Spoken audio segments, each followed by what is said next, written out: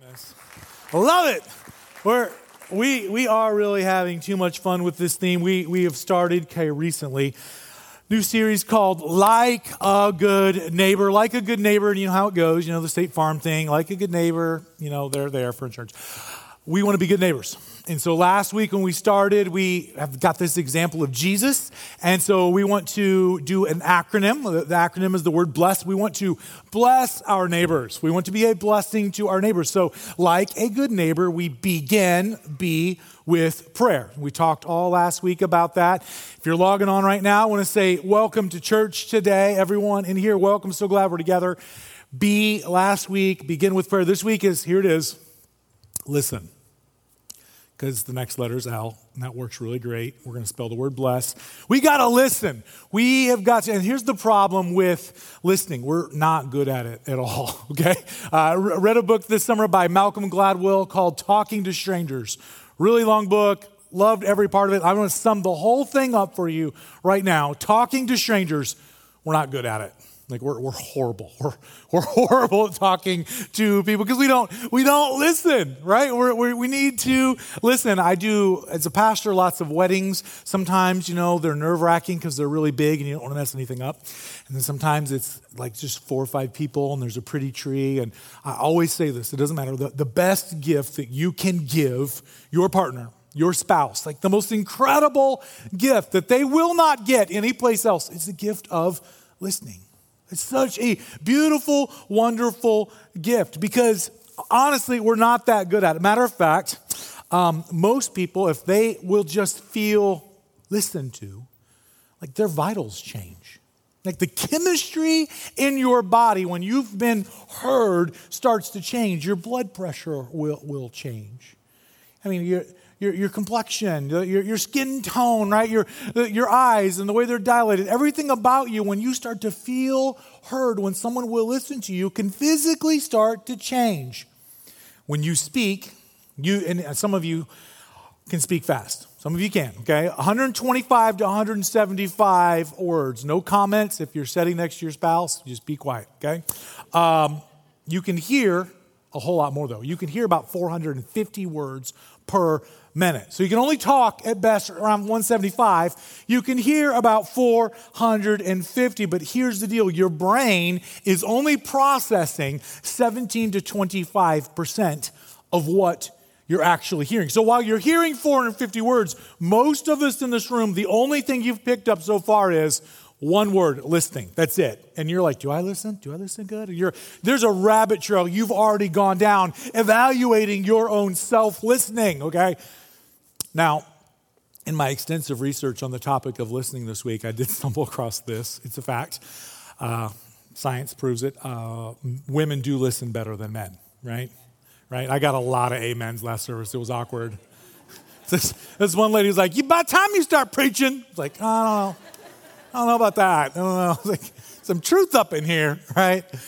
It's and here's why. And I actually read this on the internet, so it's true. Men only use half their brains, right? That was when first service got really rowdy, okay? It's true. It's crazy, but it's true. About 7% of the words that you speak are what's actually communicating to the listener. And most of what's communicating to the listener is tone and your expressions, your body expressions, your face expressions. This is why when you text, it's imperative, everyone, that you use those emojis because we don't know how to classify what you're saying, right? It's just a simple statement, but if there's an angry face, it means something different. If there's a laugh face, right? So you got to use those emojis. Listening's a big deal, and we get it wrong. Some of you do this, and you've been doing it for a long time.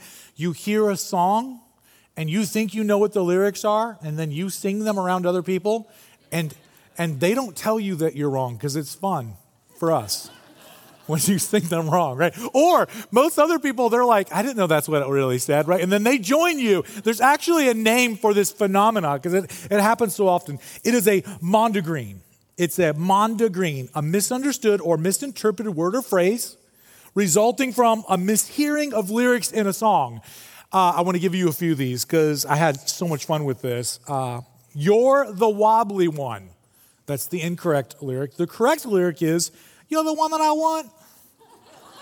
Ooh, ooh, ooh. You know, Olivia Newton-John, John Travolta. That's the song. Kids, it's great. Actually, it's not. It's not a great. It's not a great movie. Okay. Here's. I love this one. Someone picked this one out. "Hold Me Closer," Tony Danza. Right? I'm going to Tony Danza hug. It's actually Tiny Dancer. "Hold Me Closer," Elton John. Thank you for that one. 1973. Amazing. "The Boys of Summer" is the song by Don Henley. The wrong lyric is, "I can see you, your bra strap's shining in the sun." That's not what it says. "Your brown skin's shining in the sun." This one I get. I do get this one. The band is The Police. The song is "Message in a Bottle." "A year has gone since I broke my nose." Wrong lyric. "A year has passed since I wrote my note." He sings it fast, though. I get that one. One of my favorite bands, the wrong lyric, "There's nothing that 100 men on Mars could ever do." The correct lyric, "There's nothing that 100 men or more could ever do." Africa, Toto. Yes. Okay, we're going to reach back. I want everyone involved. The church is called Generations. We're pulling everyone in. Here we go. See that girl. Watch her scream, kicking the dancing queen. No kids. See that girl. Watch that scene, digging the dancing queen. ABBA, dancing queen. And this last one, I think we should all officially vote to change the words to the wrong lyrics because they would be fun. "Sweet dreams are made of cheese." Eurythmics. It'd be a better video too, I think. I'm down. We do this, right? We don't listen well. And we need to work on it if we're going to truly be like a good neighbor. And just like last week, as we come together, our focus, the focus of our faith, Jesus is our example. Jesus began with prayer. He began his ministry with prayer. If we're going to bless people, we've got to do that this week. We got to listen to be a good neighbor. And we got to listen like Jesus does. Be like a good neighbor. So listen like Jesus does. I want to take you to an account in the book of Luke, chapter 18, verse 35. An encounter with Jesus says this: "As Jesus approached Jericho, a blind man was sitting by the roadside begging. When he heard the crowd going by, he asked what was happening. They told him, 'Jesus of Nazareth is passing by.'" Now, Jericho at this time, this is 2,000 years since the walls came tumbling down. So there's actually two Jerichos. There's the Jericho that's kind of a heap of a mess, where Joshua's men marched around 7 days, like rewind, okay, it's Old Testament story. It really happened. I've been there. Still no walls. Then they kind of rebuilt a new city without walls because it didn't work last time. And so they're about a mile apart, two Jerichos. It's on the way to Jerusalem, and you're actually going up in elevation. There's a lot of people going. The book of Matthew and Mark thought that this was such an incredible encounter with Jesus. They both recorded it as well. We get a few more details. There's two guys. Only one of them, Bartimaeus, gets a little bit rowdy and has the interaction. They were not born blind. So as children, they knew the sky was blue. They knew the color of the water on the Sea of Galilee. And they knew what springtime looked like and how green the fields were. So they knew what they were missing out on. And many people of this day and age, they would say this about the affliction of blindness. They would say that there is no cure for this. That's like the perfect setting for Jesus to enter a story. Jesus works best when someone says that's impossible. You know, all a person could do if they were afflicted with this common thing of blindness is this: they would sit and beg. Here's a big deal. In the kingdom of God, it's an upside down kingdom. Things that are powerful in our culture are not powerful in the kingdom of God. Things that are not powerful in our culture in the kingdom of God have great power in them. And so in the kingdom of God, to be someone who is a beggar is actually a very powerful position, because that person has no inhibitions between them and the thing that they need. There's no pomp and circumstance. There's no fakeness. There's no image they got to control. They just come right out and say it. Hey, here's the deal. I'm a beggar. It's perfect for Jesus to step in. And it's a picture of Jesus listening. Be like a good neighbor. Listen like Jesus does. And we're seeing it start to unfold here. But we got to be like a good neighbor and specifically listen to the heart. See, verse 38, he called out, Jesus, son of David, have mercy on me. This is his refrain. Hey, what's going on? Jesus of Nazareth is coming by.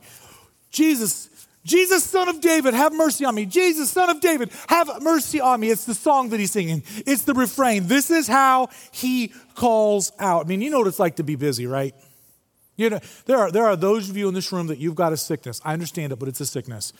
When you attack a day, you have what we call a list of things to do, right? Some of you are getting nervous right now because people are judging you. Family members are like, he's talking about you. This is you. And here's how you know that it's a sickness. When you do something in a day and it's not on your list, what do? You see, there's a lot of you. I'm glad you're all in church today, right? This is awesome. You add it to the list so you can check it off, right? I mean, Jesus has got places to go. He's trying to save the whole world. You know, there's all of these people with him. Everyone's screaming out to him. But what he calls Jesus matters. It matters what you call Jesus. And he doesn't just say, Jesus from Nazareth. He asked them, what is going on? They said, Jesus from Nazareth, that guy. There's stories have circulated about the things that he has done, healings, his fame, no doubt. There's a certain vibe about who he is. And so that classifies him as the Jesus that has done miracles. Okay, I get it. Jesus of Nazareth. That's not what he says. He does not say Jesus of Nazareth. He says, Jesus, son of David. When you call out to Jesus, it matters what you call him. See, at this point in time, as Jesus is on this journey to Jericho, the Jews, they have no ethnic king that they have made of their own. They've got an appointed king of the Jews that has been appointed by Rome to make sure no trouble breaks out. But the line of David, the divine royal line of David, right, it's no longer the ruling class. So for this guy to say, son of David, he's saying this, get it. I recognize that you are king. You are of royal descent. That's what he's saying. When you call out to Jesus, it matters what you call him. Here's the next thing that matters a lot. What you call out matters. What you call out to Jesus matters just as much as you understand who it is you're calling out to. And when he calls out to Jesus, he says this, have mercy on me. When you cry out to God, there are all kinds of things that you ask for. We come to this assembly in great need, asking for things. It matters what you call out to him. The heart of this guy isn't faking anything. He's not putting on a show or posturing in any way. He says one thing, have mercy on me. Just have mercy on me. And Jesus, in the midst of this crowd, picks up on his heart. But more specific than that, this is what we've got to do to be a good neighbor. We got to be a good neighbor by listening to the pain that people have.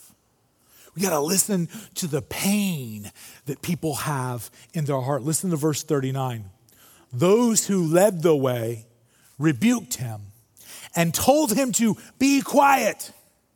But he shouted all the more, Son of David, have mercy on me.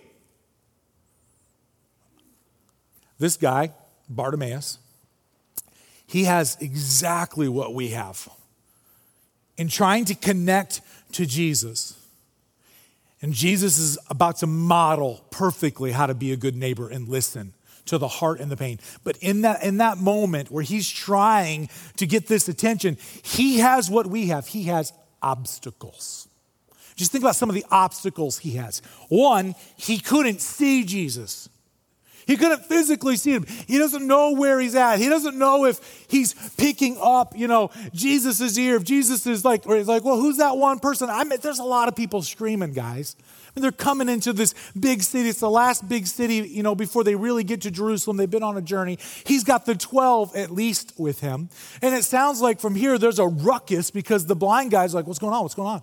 So there's probably just like an entourage. And the town's a little bit excited because maybe Jesus will do something. We've heard about it. People are probably screaming all kinds of things. He can't see Jesus. That's an obstacle. Here's another obstacle. He's got the opposition of the crowd. Really, what they tell him is like, be quiet. I can imagine, the mayor of Jericho, he's like, hey, we got people coming to town, local economy, buy some stuff. We got a bunch of shops. You want the riffraff to be quiet. Like, don't slow them down. Let them come and spend some money in Jericho. There's all kinds of people, and everyone's got an angle. And here's what no one has. Hey, the blind guys would really like to say something. Would everyone be quiet? Speak up, Bartimaeus. No, everyone's like, shut up. Be quiet. You're ruining a moment. It's a parade day. It's not about you. The other thing is the Lord's delay in responding to them. And he's been screaming this for a while now. Since the dust was starting to cloud the street, and he's like, hey, what's getting ready to come? He's been shouting, Son of David, have mercy on me. Son of David, have mercy on me. You've got obstacles in your way to connecting to Jesus. And Jesus is showing us right here in this moment how to be a good neighbor, to listen to the heart, but specifically to listen to this, pain. D.W.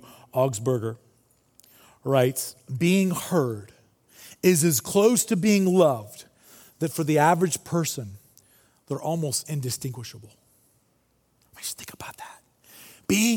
Being heard is so close to most of us to feeling loved that we can't tell the difference. When someone will listen to us, we feel loved. Because I'm telling you what, it's awkward if we all want to bless our neighbors and we want to love them, but if you start there, it's just weird. We were out for dinner this week celebrating my wife's birthday, and we went out with some friends, and there was this young waiter that was waiting on us, and we're trying to get into their lives and just be kind to them and hear some of their story. Really, honestly, what we wanted to do is love them and bless them like a good neighbor. God put them in our way. What we didn't say was, hey, we're from the church and we love Jesus and we want to love you. Because that would have freaked them out. They'd have been like, and your check's on the way. I need the table. Okay? No. But when we listen to their story, can I tell you what that person felt? Loved. Because the world doesn't want to listen to you guys. There's an appropriate answer. When someone says to you, how are you doing? The appropriate answer is fine. Some of you are brave and you said good. No. See, good could mean like I might be open to a conversation. Fine means you say fine back and then we don't talk anymore. Right? And as soon as, when I ask someone how they're doing, they say fine, right? When someone comes to you and you ask them how you're doing, like, well, actually, you're like, oh no. Oh no, you were one of them, like my day is shot. I'm getting you just disobeyed the rule. You're not supposed to say that. You're supposed to do what they said here. Be quiet. The world is not listening to people's heart. And the world is not listening to people's pain for sure. And when we, as those who love Jesus, and Jesus has heard us, when we have an agenda to bless people, and we begin with prayer, and we start to listen to people's heart and listen to people's pain, they will feel loved like never before. It's an incredible thing. There's a term that I want for us just to get as a church. What we're really saying here is to be a good neighbor, we have to pay the relational rent. The reason we're listening is we're paying relationship rent. We've all had some truth that we've known. And, someone has said, you should tell them that.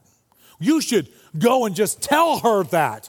And there's something inside of you that bubbles up when someone gives you that great advice. Oh, go tell them that. And you're like, I don't know if I've earned the right. Most of the times when you feel that, listen to it. Because what has happened is we've not paid the relationship rent to listen to them enough to be able to come back and say something. Here, listen to what this goes on. Jesus, in verse 40, stops. And he ordered the man to be brought to him. And when he came near to him, Jesus asked him, what do you want me to do for you? Jesus is busy. He knows everything. He reads minds, hearts. It probably would have been easy for Jesus to say, hey, Peter, just walk over there. Here's what that guy needs, and write it down. Or just go give it to him. Jesus was paying the relationship rent. Jesus calls the guy over, and he's like, What is it that you want? Martin Copenhagen writes a book, Jesus is the Question, and this blew me away this week. He brings this point. When we take all of the Gospels, that's the first books of the New Testament, we call them the Gospels. These are people that saw with their own eyes, they witnessed Jesus' whole life. So we call them testimonies. Like in a court of law, they would testify that what they saw is real. And when we put them all together, Matthew, Mark, Luke, and John, these testimony accounts, they are the gospel. And when we line all of these out and you put them on a blackboard and you start to look at every encounter that Jesus ever had, this is crazy. 307 questions that Jesus asks. He paid relationship rent by listening to people.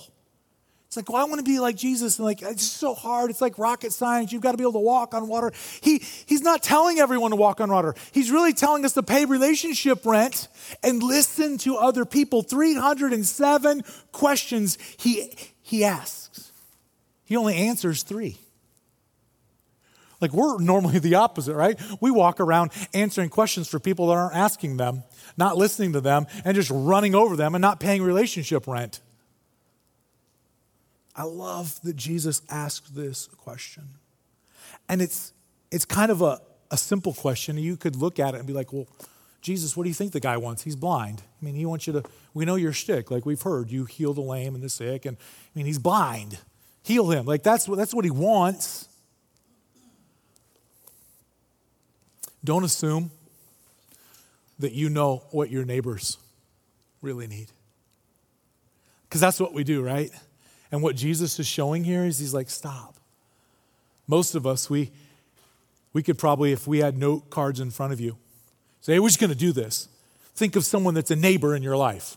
It doesn't have to be like your exact next door neighbor, like Mr. Wilson and the fence. And like it might be someone at the Circle K where you get gas the same place every single day. They know you, you know them. You have acquaintances and neighbors in your life. And if we were to say, write down all the things that the neighbors in your life really need, if you could give them what they need, most of us would feel confident, oh man, I could rock their world. And Jesus doesn't do that. Jesus comes to you, even in this moment right now, and Jesus says this to you. Okay, what do you need?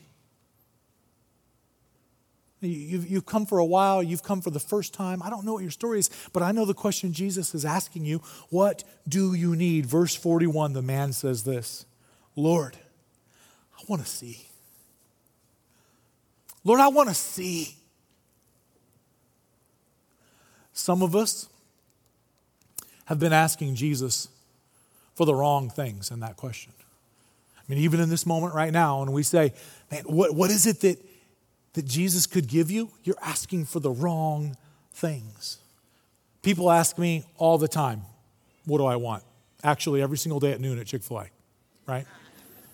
It's rare that I ever get to go. If I'm not with Jennifer, I get to go somewhere else. If I'm with my wife, it's Chick-fil-A. And they ask me, what do I want? And have you ever told them something that you want that's not a button on their machine that they can press? If there's not a button for it and you ask for it, it's like meltdown, right? That 17-year-old is like, there's not a button for it. He asked for something. I don't have a button for it. And they're calling managers and the owner. This guy is asked by Jesus, what do you want? And part of me, I think Jesus was putting him on the spot to see where he was at. See, our response to that question has a lot to say about where we are. I'm not so sure the guy fully answered the question well. Because when the 17-year-old who's working at Chick-fil-A, and I'm proud of them, they're out there working, it's to eat, and I'm like, you're awesome, you got a job, I'm so proud of you. And Jen's like, you're embarrassing us. I'm like, well, they're working, right? When they ask me what I want, I'm not like, well, I like a steak, medium rare. They don't have a button for that, guys. I don't ask that at Chick-fil-A. When Jesus asks you, what is it that you want? He has every button imaginable. He can do all kinds of things. Matter of fact, he's got things that he can do that we're not even good enough, like we can't even think enough to even ask for it.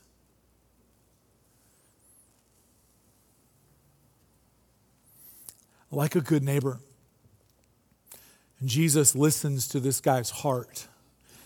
And Jesus listens to this guy's pain. And Jesus paid the relational rent and showed us how to do it. And Jesus is there. And Jesus said to him, verse 42, receive your sight. Your faith has healed you immediately. He received his sight and followed Jesus, praising God. And when all the people saw it, they also praised God. This incredible moment. Can I tell you why? Miracles are recorded in the Bible. Here's why they're there. Miracles are here and recorded in the Bible to testify to the authority and authenticity on the reliability of Jesus. We can rely on him to be authentic, sincere, true, not fake. It is proof. It is verification. It is double authentication that he is indeed the Son of the living God, the only way to a relationship back with the Father. This is why we ask these questions in baptism. Do you believe that Jesus is the Son of God? And have you accepted him? Are you ready to be united with the Father, the Son, and the Spirit? And that which is broken in your life, put back together again. Pain is fixed in this moment. That's why miracles are recorded. That's why when we hear there was no cure at that time but Jesus. There's a dangerous recipe that's on display here, and it could be a dangerous recipe in your life. See, being unheard and being unknown lead to being unloved. Being unheard and being unknown is a dangerous recipe that leads to this, being and feeling unloved. And in this moment, in this encounter with Jesus, all of that can be cured. You can be on a path to recovery in your life because of this. Jesus will listen. Jesus will hear. At the deepest level, Jesus will be like a neighbor that you've never had before, and he will listen, and he will know you, and then you will feel loved. And if you felt that, then you have everything that you need to go and bless other people, because you can listen to their heart, listen to pain in their life, and completely blow their minds by helping them feel heard and feel known, and for the first time ever, feel loved. It's what Jesus showed us how to do. I met a guy this week, and if you listen to people, it's crazy the stories they'll tell. Kyle. I met Kyle. We were out, and we were sitting down in this kind of foyer place and hanging out. And Kyle, I always ask people where they're from because I always want to know that. And Kyle's from Indiana. He's a Hoosier. And I'm a Hoosier. I lived there. I went to high school there. And I'm like, oh, you're a Hoosier. Like, where's this at? And we're talking about all the Indiana stuff. Kyle, he's got a corporate job, but what Kyle really loves to do, Kyle loves to shoot skeet. He was actually the Indiana state champion for skeet shooting. Some of you might not know what that is. Skeet shooting, they get these little clays, like little dishes, little saucers you put your teacup on. They're made of clay, and they're like a bright color, normally orange. And they've got a machine, and they've got tons of these things, these little saucers. And they'll shoot them out of this machine, and they'll do things that like an animal would do in the wild. Maybe there's a machine way off in the distance, and it'll shoot them, and they'll come at you, two of them in the sky. Or maybe they'll come and from underneath of you, and they'll shoot these little saucers, and they'll shoot them away from you. It'll be like two little birds flying away. Sometimes they're like a rabbit on the ground, and they'll come bouncing out, and they'll bounce all weird. And the whole point is it's kind of like you get a group of people together, normally 4. They give you a golf cart, and you go out to a range to all these different stations.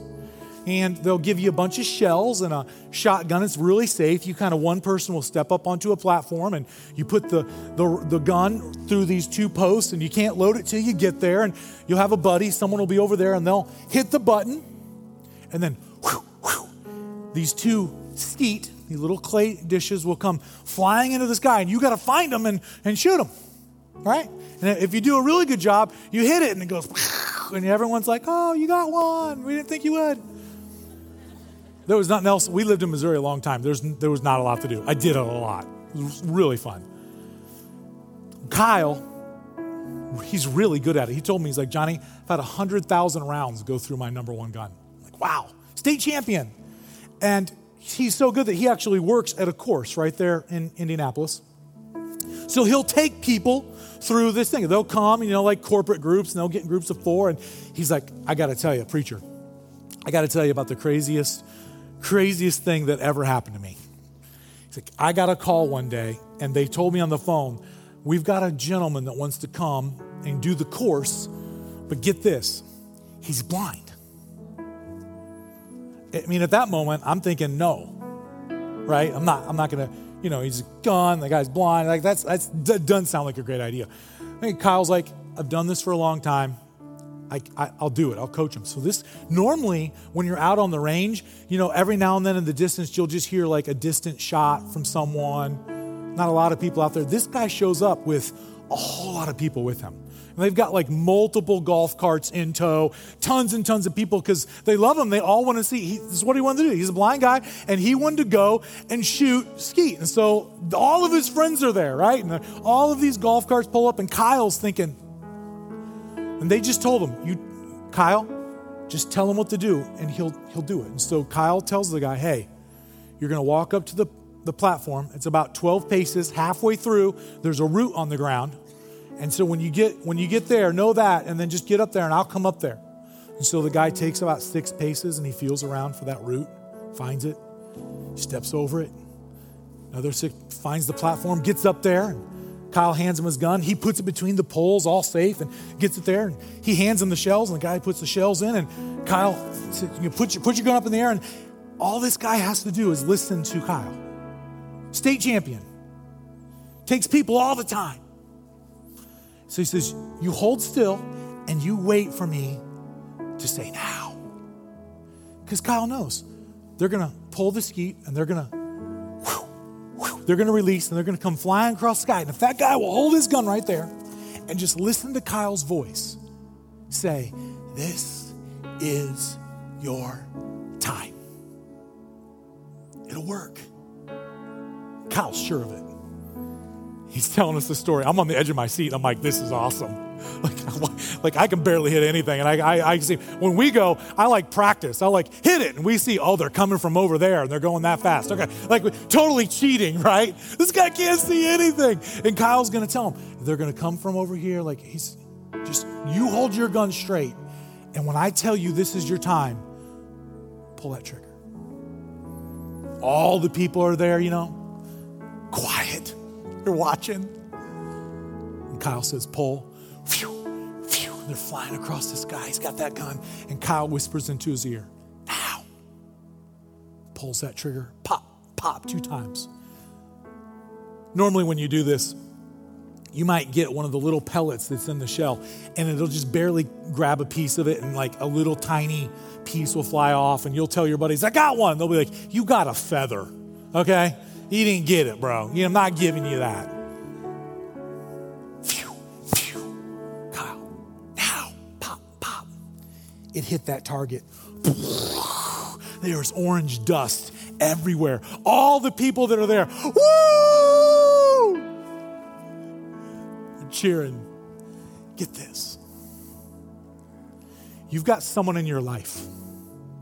If you've been obedient to baptism and you've walked with Jesus, you've got someone in your life, they're in your ear and they're going with you everywhere you go and encountering neighbors. And that person is the Holy Spirit. And all we have to do is just be praying and be listening. And the Spirit is going to say this, now, this is your time. Listen to that pain. Listen, love, now. I want to invite you to stand. We're going to close. I want to invite you to close your eyes as we pray. And Jesus, I believe as a church, we need a moment right now where we come and repent. The fact is this. We have not been listening to our neighbor's pain and heart because we don't want to hear it, because we don't want to be responsible for it. And that's sin. And may your Spirit just break our hearts. Missed opportunities, busyness. We've not been paying the relational rent. And we can do this. Would you help us all just listen to that voice right over our shoulder? You've got us in place, and you told us where to point. You've put us at that gas station. You've put us at that restaurant. You put us in that neighborhood. You've put us in that marriage. You've made us that parent. Help us listen. Help us hear your voice say, this is your time. We repent for not doing that. Would you refocus us on listening? And right now in this moment, would you help us be like Bartimaeus? When you stepped into his life and you healed him, Jesus, immediately he began to praise you. And all the people that saw the work that you were doing began to praise you. Would you focus us from a moment of repentance to a moment of praise? Because Jesus, you are like a good neighbor. You're there. Church, can we sing about who he is and what he's done? Would you lift your voice? Come on.